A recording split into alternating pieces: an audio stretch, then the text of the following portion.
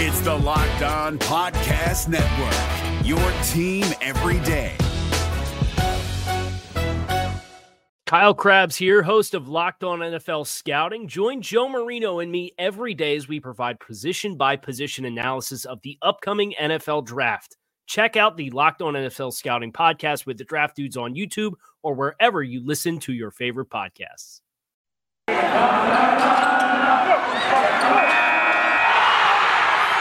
You are Locked On Cowboys, your daily Dallas Cowboys podcast. Part of the Locked On Podcast Network, your team every day. Locked on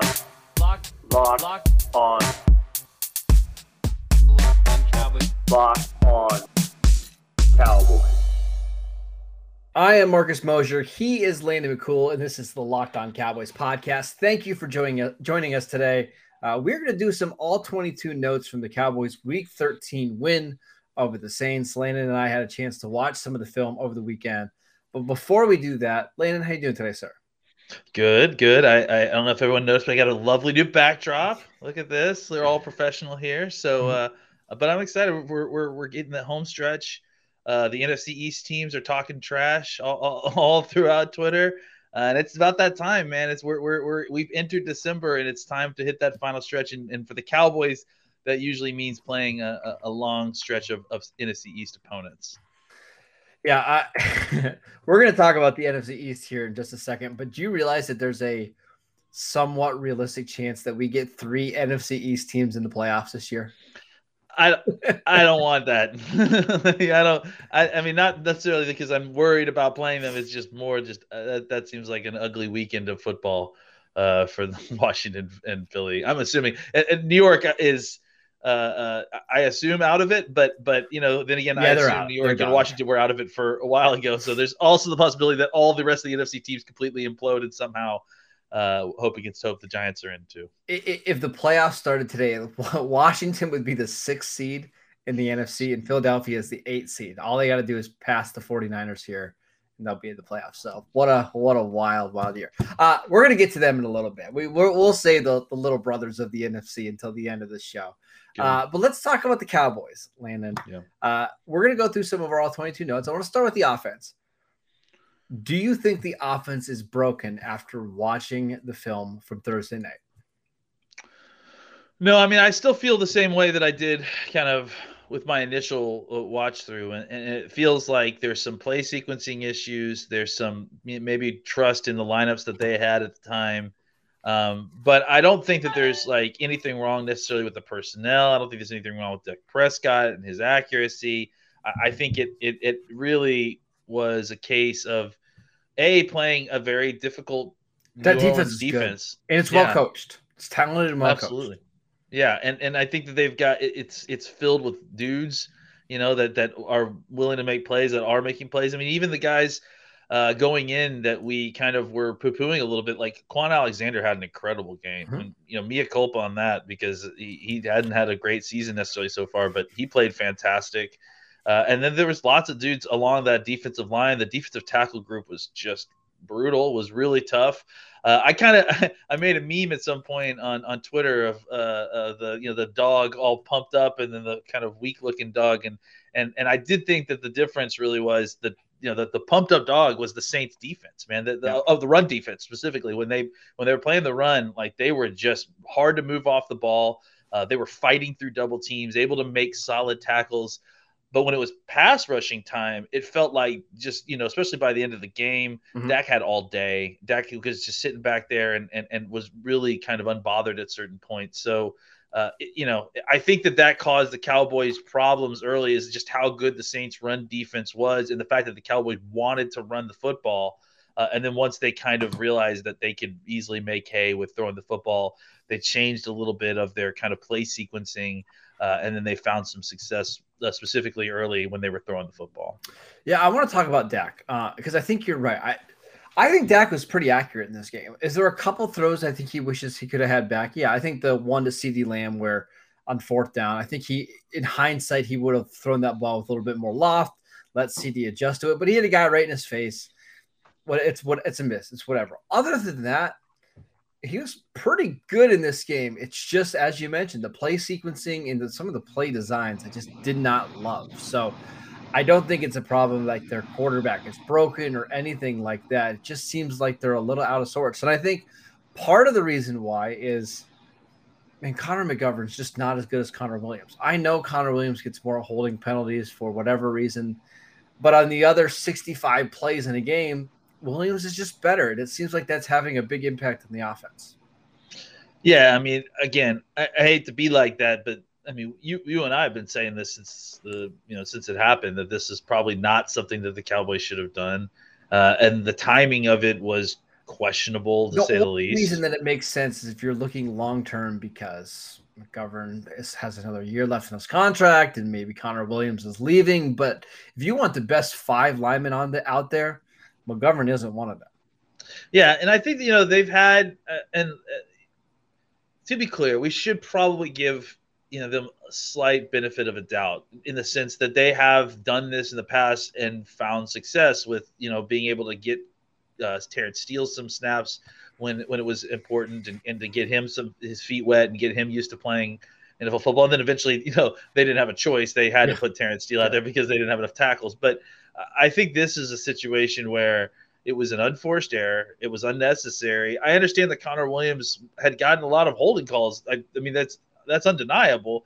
But I think you said it, like, 2 or 3 holding calls in the span of 60 plus plays where Connor Williams is playing good football and the rest of it. That's kind of rough. And I think that's the issue, right? Is that would you give up 2 or 3 holding calls for a player? 65 plays of lesser football? So, and here's the thing: is it's not like if we bench Connor Williams, all of a sudden all the holding calls are going to go away. No, right? Exactly. Yeah, we saw McGovern get penalized a couple times in this game, so I don't understand it. But yeah, I think it's just based on watching the tape the last few weeks, and look, the idea is that it's going to improve as he gets more experience, but as it is right now, I just think that there's a risk that you're going to continue to kind of throw things off a little bit if you don't find a way to put Connor Williams back in. And it was a little bit more disruptive, I think, than they anticipated. I think it helped having La'el Collins back last week, and I think that they should continue to put La'el Collins out there at right tackle.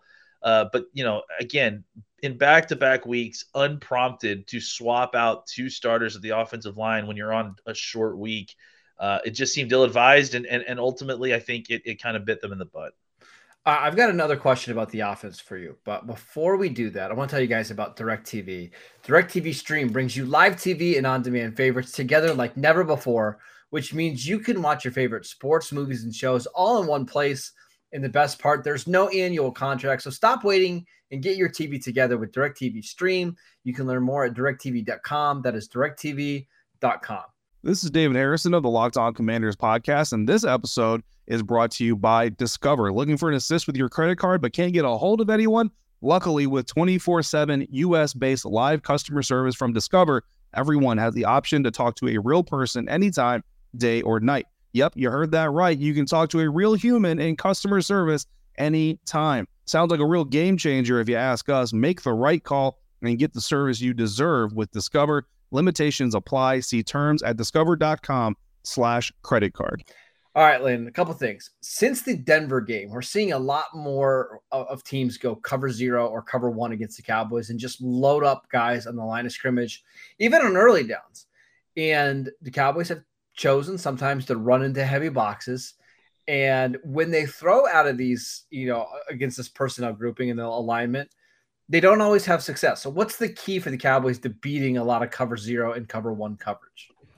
Well, getting healthy. I mean, having Amari Cooper back, I think, is going to be a huge thing, simply because it makes, first of all, it gives you one much better option to kind of beat the blitz. It's to, if you get Amari Cooper one-on-one, and that's the other thing too, is that part of the reason that that teams felt like that they could get in cover 0 and cover 1 is because you didn't have Amari out there, or you didn't have CD out there, or you didn't have both, right? And when you don't have 3 guys out there who can easily beat one-on-one coverage, it's a lot less dangerous to kind of send the whole house and worry whether Dak's going to be able to figure out in time, because you're not going to have guys who are going to gash you so hard. So I do think that now that you've got your full complement of wide receivers back, hopefully they're all kind of healthier than they were last week. Mm-hmm. I think it's going to be more difficult for teams. I'm sure teams will still try that because they've had some success there, but I think it's going to be more difficult for them to have success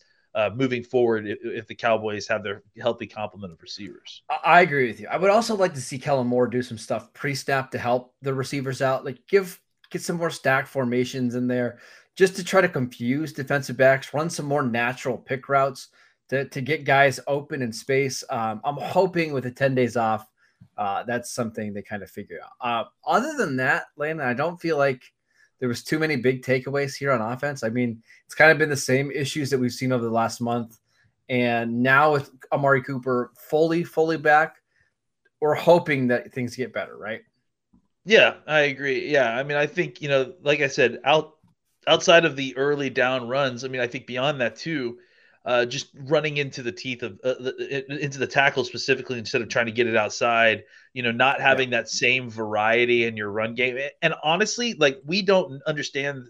I mean, admittedly, we don't understand the mechanisms there for how the run game gets called. I do wonder how much the run game suffered from not having either your offensive line coach or your assistant offensive line coach, not just in the adjustments that get made, but also just in the play calling. I think that, these guys are the ones who are designing the run game in the large part. So not having them there to kind of see what is and what isn't working on a deeper level, I think, was a loss for the Cowboys and hopefully, something that they're going to, be able to rectify next week when they get those guys back healthy. All right, let's go to the defense. A million different places we could start. Let's start with a positive. I think Osa Odigizua had the best game he played in the last 2 months. Like he had some games where he really struggled. He did not play well on Thanksgiving, did not play well against the Chiefs. It was nice to see him have a bounce back game. He had a number of pressures, was pretty good in the run game. I just thought he was good in this one. So any comments on him before we move on?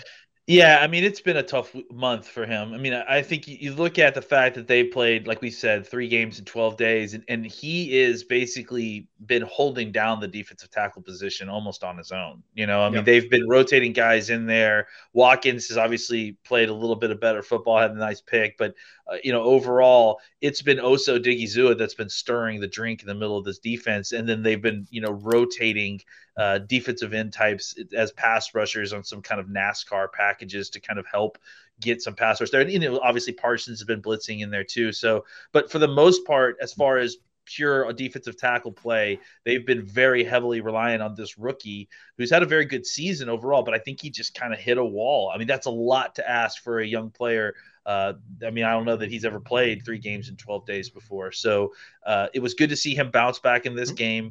And I think, it bodes well for the fact that you're going to get Hill back. You're going to get Gallimore back. So you can hopefully kind of get a rotation going. So you're not constantly having to rely on Odigizua to be the kind of catalyst at your defensive tackle position. Now you might have some other guys who might be able to help you out there and get him some rest. I'm really curious to see how this defensive line room shakes out when we get Tristan Hill back and you're getting Neville Gallimore back this week, because Osa Odigizua played 39 snaps against the Saints. My guess is that's probably going to go down a little bit. Wouldn't you think? Probably closer to 30 snaps a game. I would think so. Yeah, for sure. Over the last 2 games, though, Landon, Carlos Watkins has played 49 snaps. Justin Hamilton, 69 snaps. Wow. Is Carlos Watkins going to be the guy that gets squeezed out of the rotation? I mean, that's an interesting question because, and I have not looked at his snap distribution, but I know that one of the things that Watkins can do is that he can play that one technique. He can play that kind of nose technique a little bit more than you would like to give Osa a bunch of snaps there. So I wonder if anything that maybe Hamilton snaps comes back down a little bit, and then Watkins, kind of eats into his one technique snaps a little bit, and then they maybe just move Watkins more to a full-time one technique role to make room for all the other 3 techniques. There's also a chance Quentin Bohanna played 25 snaps over the last 2 weeks. My guess is he's just not going to be active next week, right? Maybe. That certainly could be a possibility. And then maybe you see Watkins maybe take more of the Bohanna snaps and he's playing, 15. I don't know. It's just it's interesting that Justin Hamilton has played so much, but maybe he's the one that sees fewer snaps when Tristan Hill and Gallimore come back. All right. So also good game. Let's talk about a bad thing, Landon. The linebackers. Oof. Leighton Van Can I Der just Esch- say, I feel like we said this before, but it's absolutely insanity that we have this really decent defensive secondary that's been playing very good football and this really good defensive line that's been rushing the passer, and we cannot solve the linebacker problem. Like, if you had told yourself that before week 1, Yeah. what would you have said to yourself? Well, I was actually listening to one of our shows from July, and we were talking about linebacker pairings. Who do we want on the field? Do we want a combo of Jalen Smith and Leighton Van Der Esch? Do you want Micah Parsons and Keanu Neal, or do you want Micah Parsons and Jabril Cox? And now the answer is I have no idea. I just want Parsons out there, and the other guy, just don't kill us, please, because I did not think Leighton Van Der Esch played all that well. I don't think Keanu Neal played all that well in this game either. And I don't know what you do going forward, Landon, because the linebackers are a huge, huge problem for them. And this is kind of coming back to the Michael Parsons conversation. I think Parsons is more valuable as an edge rusher because that position is so valuable. He's playing that position better than he is linebacker. But your linebackers are so weak right now. And if you can play Gregory and DeMarcus Lawrence at defensive end, and you can have Parsons at off the ball linebacker, maybe that's the best overall spot for the defense. I don't know. What were your thoughts on the linebackers in this game? I think those are my thoughts, honestly. I think my thought process is that Parsons is the solution here. He's really the only solution you're looking at right now. It's unfortunate, though, because he's such a good edge rusher, though. Of course. And you can still use him that way. But I also think that, at this point, the Cowboys need Parsons on the field as much as possible in some role, whether it's linebacker or defensive. And like, what you really can't afford is not to have Micah Parsons on the field. Well, and that's the argument, right? Would you rather have Parsons 65 plays a game at linebacker or Parsons 40 plays at edge?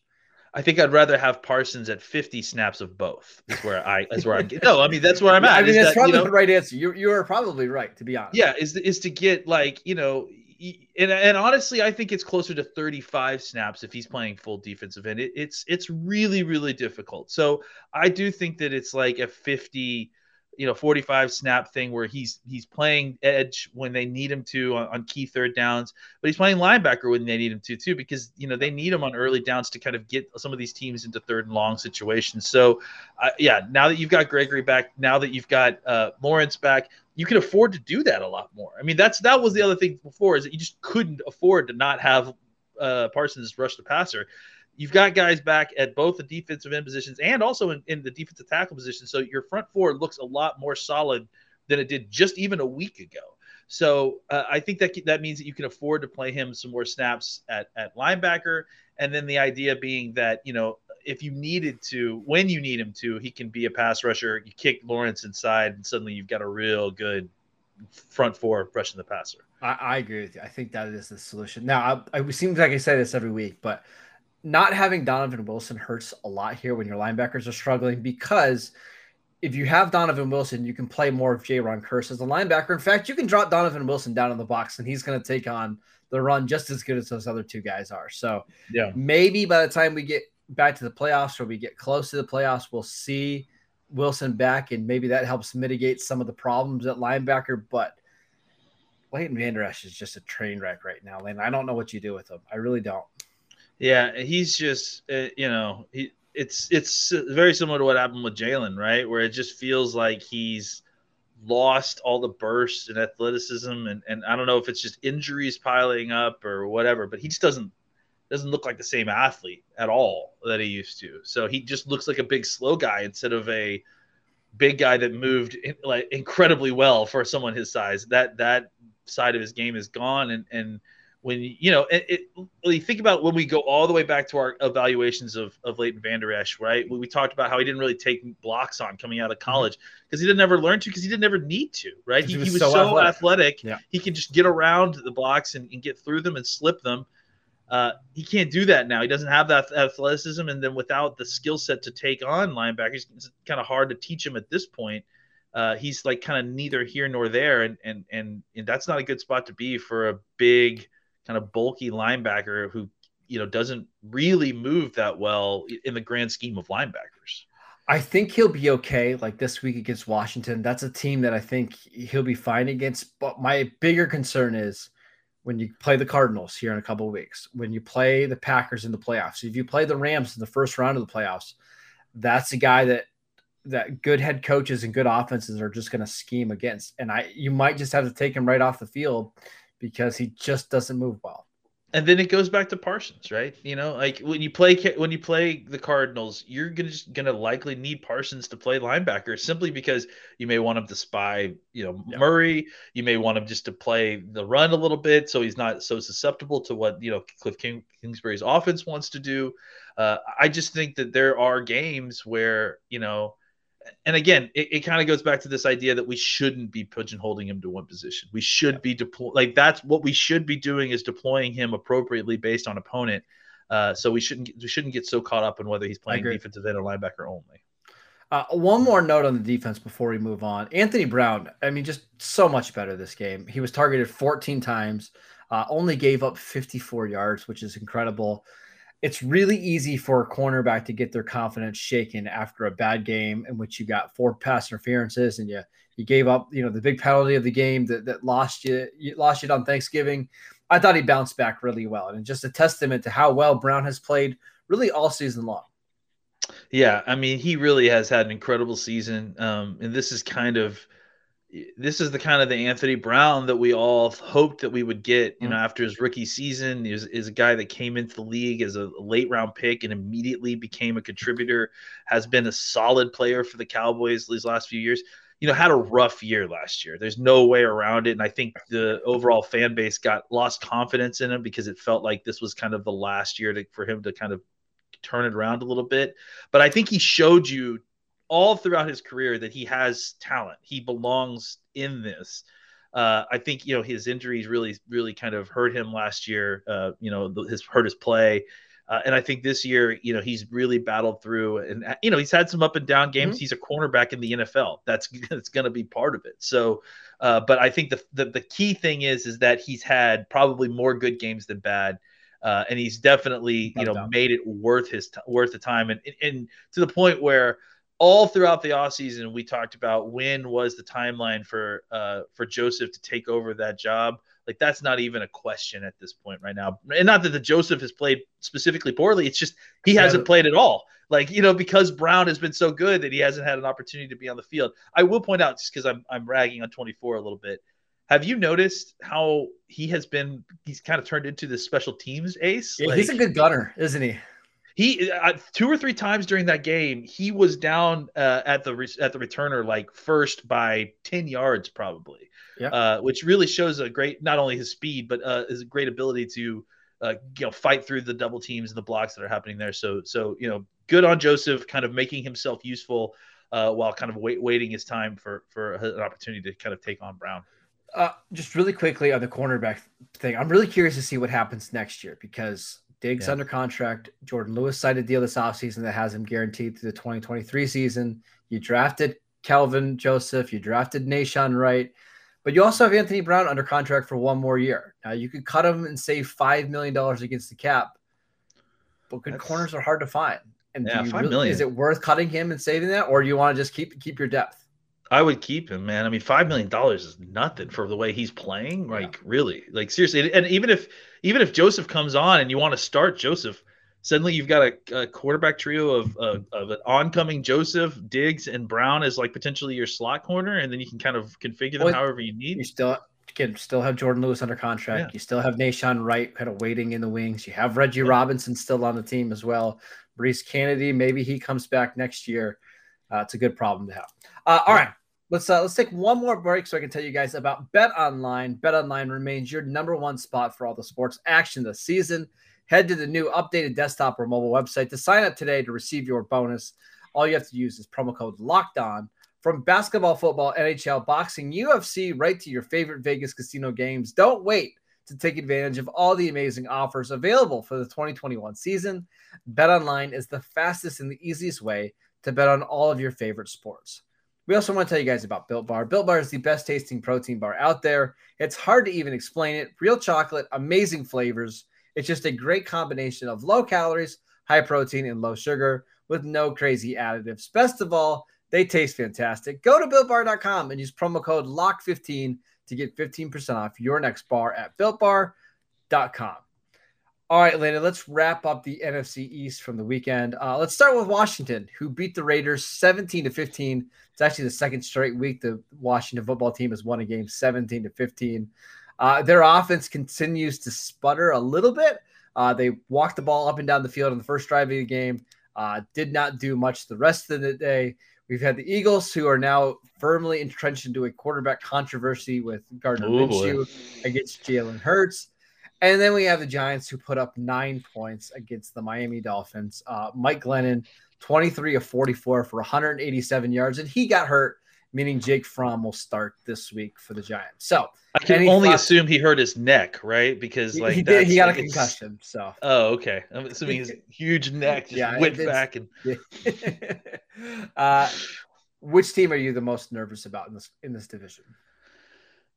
I mean, it's Washington simply because they have 2 games against us. Like that's really it. And they're 2 games back. So if they win both games, then suddenly they're, in a position to kind of put the Cowboys in a bad spot. But I'm not actually worried about it. I mean, I think that the issue is that the offense for the I was going to say the Redskins, but they're not that many. The offense for the Washington football team is, like you said, sputtering to say the least. They still have Taylor Heineke, a quarterback who is a guy that you could root for, is a great backup. But again, ultimately, at the end of the day, is a flawed player to say the least, and kind of a difficult player to kind of rest your offense off. They lose Logan Thomas, I think, in the middle of the game. I can't even remember. He's out for the season. Yep. Yeah, he's out for the season.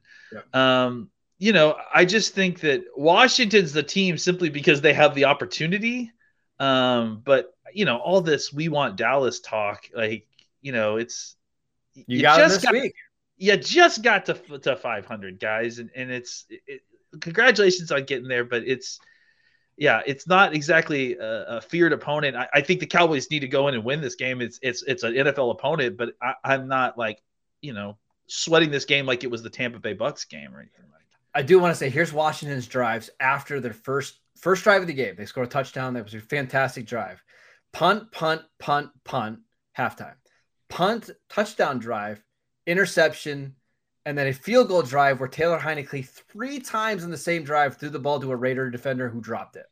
That was their entire offense against the Raiders. So, I mean, they'll have some drives that are really, really nice, and they'll look good, and Heineke will look, competent, but way too often they're just not consistent at all. And that's kind of what we knew Washington would be this year. They're going to be a team that probably wins around 8 to 9 games, but it's not a real contender. The Cowboys need to show them that, on Sunday, that's the case. Are you nervous about that game at all?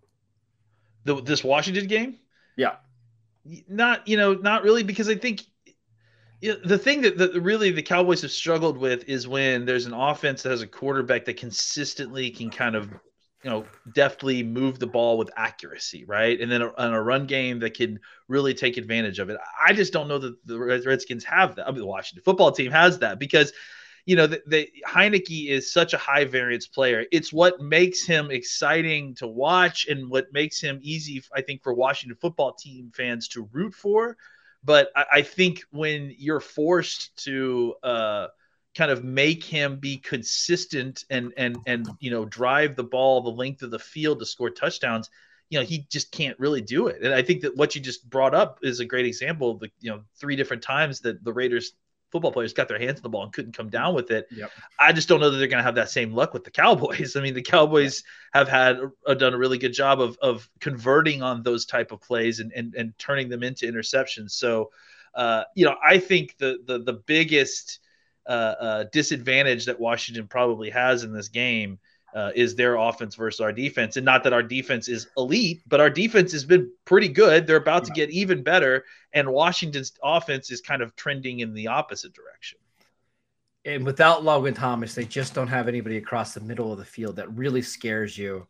I think McLaurin could be a bad matchup for Dallas with Trevon Diggs because it's not really the type of receiver he does. He covers very well, but Heineke's not really the kind of quarterback that meshes well with Terry McLaurin, right? It's just they're not really on the same page. We've seen that over the last couple of weeks. He can't really take advantage of Terry McLaurin's skill set the way that you would hope. That would really scare you. I think the Cowboys are going to be very able to kind of keep it all in front of them. Again, this is not the kind of offense that's a bad matchup for this team, right? Like, because Taylor Heineke specifically can't do the two things that have hurt the Cowboys this year. Like I said, drive the length of the field with accuracy and consistency, and then drive the ball down the field as in big plays. Heineke, is a very, let's just be kind, below average armed quarterback. He struggles to get the ball down the field without, kind of rainbowing it, which is going to give opportunities for players to catch up. But even like in the intermediate, cross hash type field throws, the ball struggles to get there. It doesn't show up on a rope. It allows cornerbacks the opportunity to get back there. Why I just don't know that it's a good matchup for Washington, because the Cowboys going to play a bunch of man coverage. It's going to make him throw accurately down the field if he wants to get it down the field. I don't know that he can necessarily do that consistently. Now, there are fluky elements that obviously, if the Cowboys don't tackle well, if the Cowboys can't seem to keep him in the pocket or tackle him when he gets out of the pocket, there are certainly ways they can win this football game. But I think on paper, just looking at it initially, this is not a good matchup for the Washington football team. I will say there are certain types of quarterbacks that give Cowboys fits, and we're talking about the non-elite quarterbacks, like the Teddy Bridgewater, the Case Keenum types that get rid of the ball quickly and accurately, that can put together long drives, do give the Cowboys problems.